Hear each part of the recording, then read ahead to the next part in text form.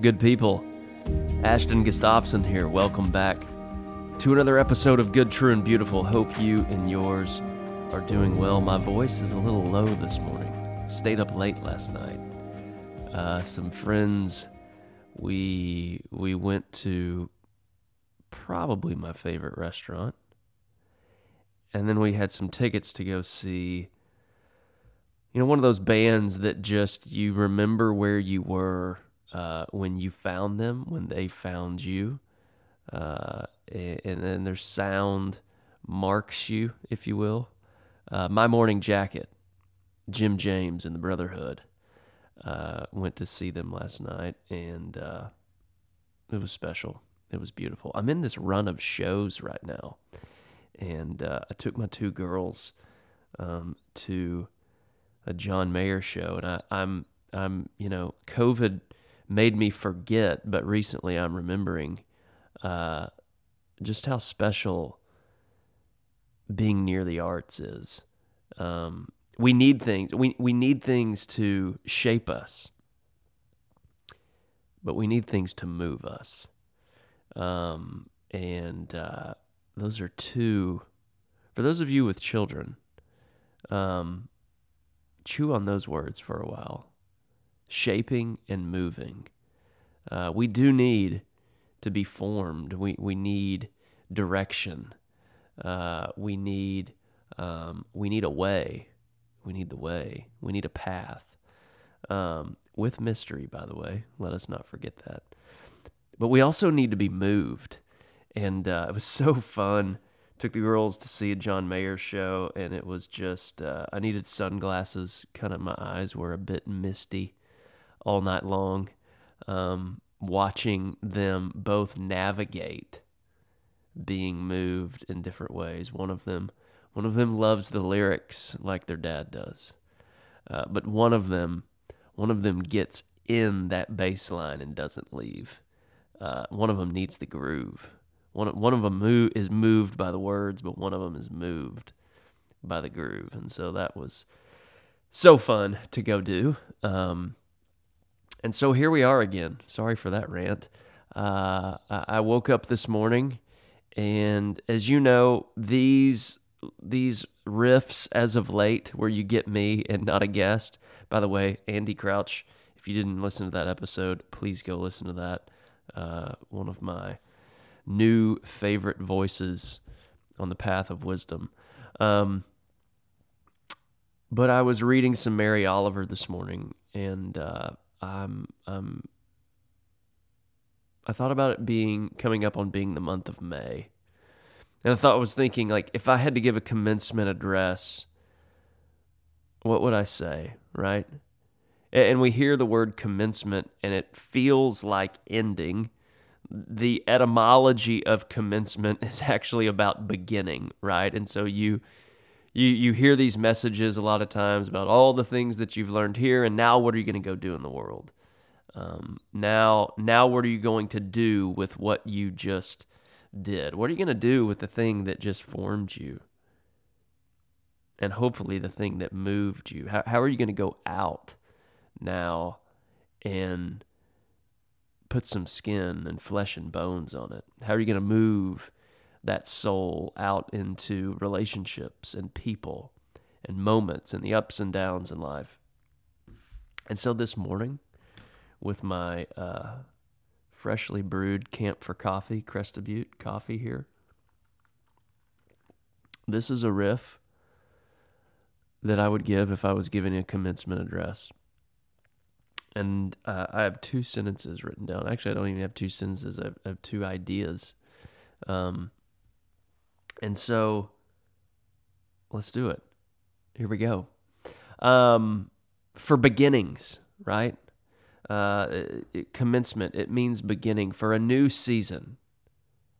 Perhaps you're hearing this and it's the first of the month. Wake up, wake up. Sorry for you 90s kids. It's the first of the month. It's a new beginning. Maybe it's a Monday. Maybe it's January. Maybe you find yourself in a new season. Maybe a season after some loss. Maybe some season after great gain. Maybe a new job, a new role, maybe in a new relationship. when things begin, it's often said the way it will end is how it begins. And it's almost been 10 years since my nosedive into the rabbit hole, into the underworld of the things that are hidden and unseen, the thing underneath the thing, where wisdom lives, right? Like where the soul is cultivated, the heart space, where things happen within us at the cellular level, where the body keeps the score, right? Not on the level of form, but the level of formless. It's been about 10 years now. And you guys know this, I'm surrounded in books. I've listened to more podcasts than one ever should. I've attended the conferences. I've sat in the room with the sages. I've interviewed the poets. I've left the cave to go find the good stuff and bring it back to the village. And my commencing words to all of us, they hinge on gratitude. Gratitude. I've been in the room with billionaires. I've actually sat in the car and had long drives with some of the wealthiest people in America. I've been near people that seem to have had it all. I've been around all of it. And the number one thing that I can find is the difference maker is gratitude. Because when we have cultivated the awareness to all of the millions, if not billions, of random, intricate things that got us to where we are, when we aren't in that gratuitous state, then what happens is we lay unrealistic expectations over everything. We lay it over the closest people that we've been entrusted. We lay it over the job that we've been granted. We lay it over the stoplight that we're at because it's not moving fast enough to our expectations. We lay it over the vacation that never lives up to what we thought it was going to. We lay it over, the list goes on forever, but when we remain in the gratuitous state, what happens is, from there, our eyes are available to be in that state of awe and wonder. And we kind of have this like bedrock, it's like this phrase is humming just underneath our skin. Like, can you believe all this? Like if you really think about it, the gratuitous state, if you can stay there, like we are on this little blue and green marble, zooming through the cosmos at umpteen thousand miles an hour, spinning at 60-something thousand miles an hour on an axis. Somehow, some way, our hair is not blowing everywhere. Somehow, some way, it's a little bit calm here. But are you hearing this? We're actually moving through the cosmos at a maddening rate, and yet we are here sipping coffee. We're here listening to the bluebirds sing. We're here for a few years raising some kids. We're here helping a customer. We're here praying. We're here lighting a candle. We're here tasting. We're here seeing. And you just feel the difference that just came in to the cast here, that like expectation will ruin your life. Now listen, there's nothing against hopeful expectation, right? There's nothing about having hope is a beautiful thing. Father Rohr, I heard recently, he said, everyone's tripping out so bad. He goes, hey, the good news, guys, is in the end, all will be well. It is good, it is good, it is good. All will be well. The way it began is the way it's going to end. So if it's not all well, it's not the end yet.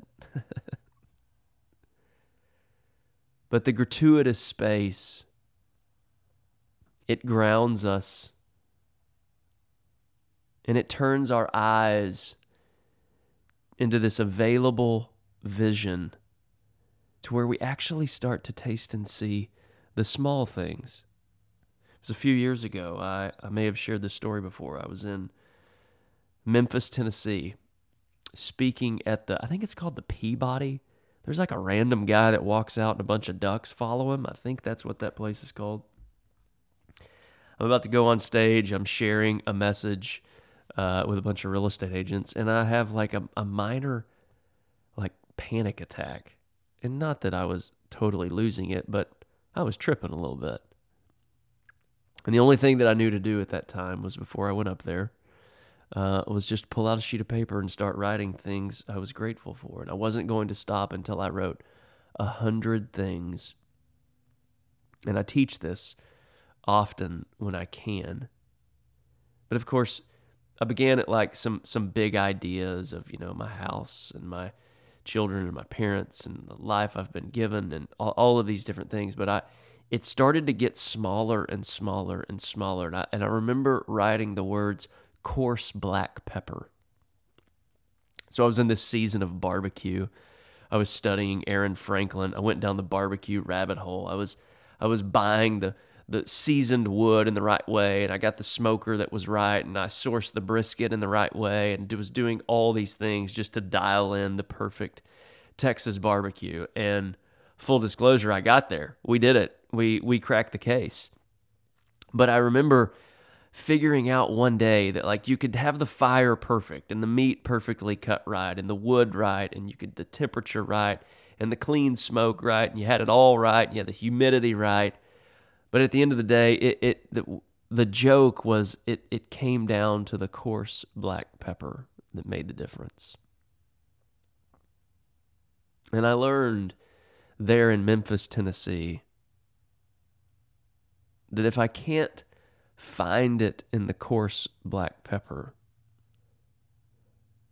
then it's highly likely I wasn't going to find it in the big deal that was going to close, or the vacation that we dreamed of, or the paid off mortgage, or the new car, or the new pair of shoes, or the latest fashion, whatever, or the 5-star meal, the 3-star Michelin meal. If I couldn't find that gratuitous place in the coarse black pepper areas of our lives, I promise you're not going to go find it elsewhere.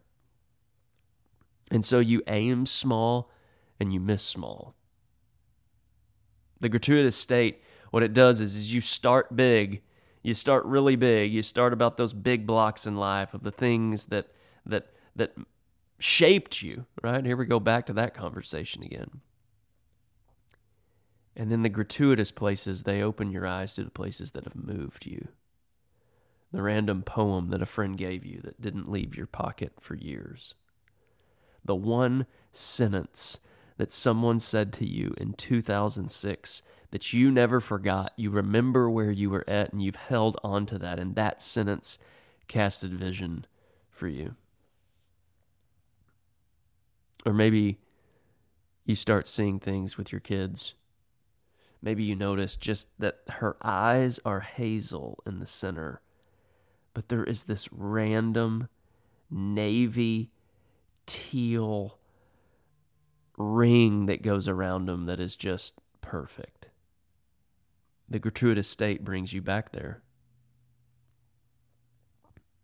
And so maybe it's the first of the month. Maybe it's Monday. Maybe it's January. Maybe it's a new season. Maybe you're here in a beginning place. Something is commencing. Release expectation and ground yourself in gratitude. And I promise you, things aren't going to go right. The perfect job is not going to be so perfect. The perfect customer isn't going to be so perfect. You're going to spill the coffee. You're going to back the car into the handicap sign. You're going to get rained on in your brand new shoes. You're going to fail the test. The 5-star meal isn't going to be as good as you thought it should be. And yet gratitude allows you to embrace the asymmetrical areas of life. I wrote a poem once, or maybe it was a song, and I think I said, where poetry lacks symmetry, that's where you'll find the beauty. Where poetry lacks symmetry, that's where you'll find the beauty. Where poetry lacks symmetry, that's where you'll find the beauty. Only in a gratuitous state can you navigate the asymmetrical waters of life and yet be centered and grounded and aligned and say, it's okay. All is well. All is well. All is well. So gratitude. Students that are commencing, moms that are commencing something, dads that are out there commencing something, new employees, new projects, whatever you're doing, newness. Start in gratitude. Start there. And my senses are interesting things will follow you on your path. The next one is this.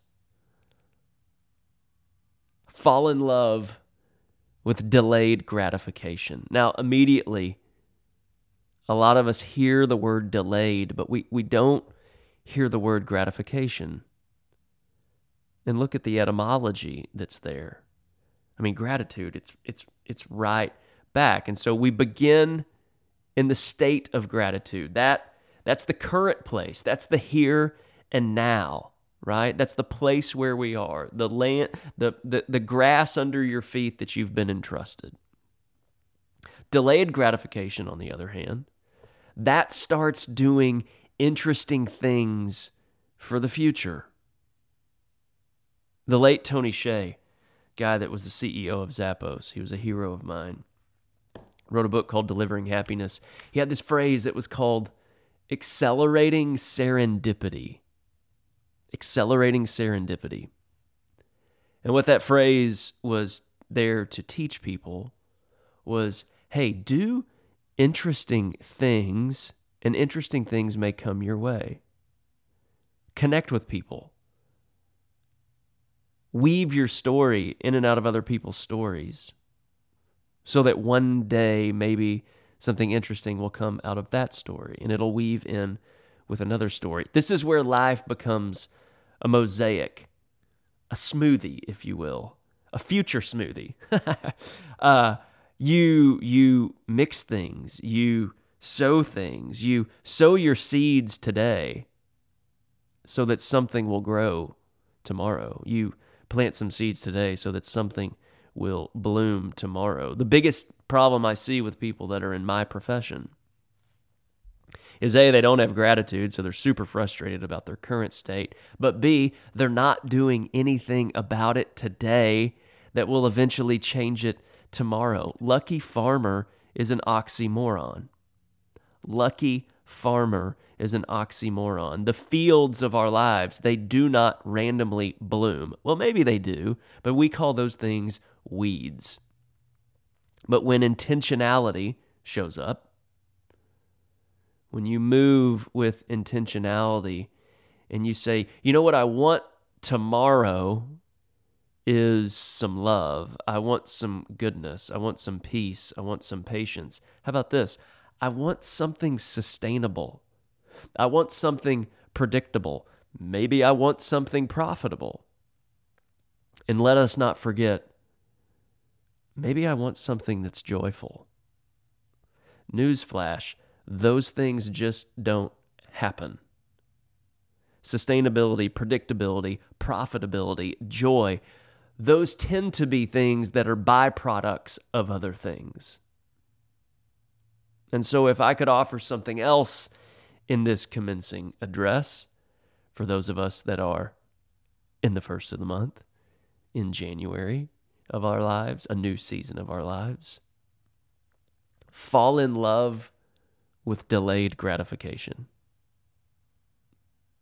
Can you imagine, for those of you that are business owners, for those of you that are raising children, for those of you that are married, for those of you that are navigating anything that involves humans, can you imagine our world with people that not only were grateful for where they are in their lives, for the little bit of ground they've been entrusted, Grateful for the story that brought them where they are, including all of the not so good stuff, and yet transcending it and just saying, hey, I'm just glad and hopeful to be here. Can we imagine grateful people coupled with people that fall in love with delayed gratification? Because the problem is, again, is the culture we live in. It's a microwave fast food world. We believe, we don't know this consciously, but subconsciously, we've been, it's been an illusion that's given to us when I can order anything on my phone and it just shows up on my doorstep, or I can walk into Starbucks and the drink's already ready. We've been convinced of the illusion that the good, true, and beautiful things of our life just appear. And if Lucky Farmer is an oxymoron, then we probably need to take our medicine. And at some point you realize it's not medicine that you're taking. It's actually meaning that you're cultivating. Anything that you would consider a trophy in life, right? Those good, true, and beautiful things. Those things that you look backwards at and you go, I'm glad I did. Man, I'm glad I did that. Those beautiful things we hold on to that make life feel like it has meaning. They didn't just show up in your life. They were byproducts of something. You sowed with generosity. You sowed with connection. You sowed seeds of empathy. You sowed seeds of patience, of goodness, of faithfulness. And then the field started to bloom. Started to bloom something sustainable. The field said, hey, you actually planted a couple trees here, and those things drop pecans every year now. That becomes sustainable. You planted some perennial, if you will, some perennials where each year the bloom comes back. Things become a little bit more predictable, sustainable, and joyful. And then you know that everything that's in the field, it kind of goes away at some point. It's here today, gone tomorrow. And in the gratuitous state of mind that you're in, you've got the wonder, you've got the awe, and you wake up one day and you go, it's all right here in this cup of coffee. It's actually all in the black pepper. Yeah, there's a field out there, a field of form. Yeah, maybe we raised some families and built some businesses and did some fun things out there, but it's an inside job. Transformation happens inwardly, right? Outwardly we are wasting away, but inwardly we are renewed. You enter the dance. And you learn that the dance has a little to and fro to it. You learn that the dance has a little bit of light, a little bit of darkness. You learn that the dance has some knowing and some unknowing. You realize that the cross of your life is this collision of opposites, the promise of paradox. You start saying things like, yeah, I actually boast all the more gladly in my weakness. Because when I do that, this power becomes available and alive through me. You start saying things like, if you want to find your life, you may need to lose it a little bit. And my senses are that the only way you can learn, the only way that language resonates, becomes beautiful, becomes the path that you gladly walk on, is by means of a little bit of gratitude coupled with some delayed gratification. And then you're holding the bouquet of flowers that you always wanted to hold. And you just know that bouquet only lasts a little bit. Bought my wife some flowers, Had them shipped in from Lord knows where. Garden roses. If you're not a garden rose fan, you need to study these things. It's a whole different world. But they don't last that long. It's kind of sad.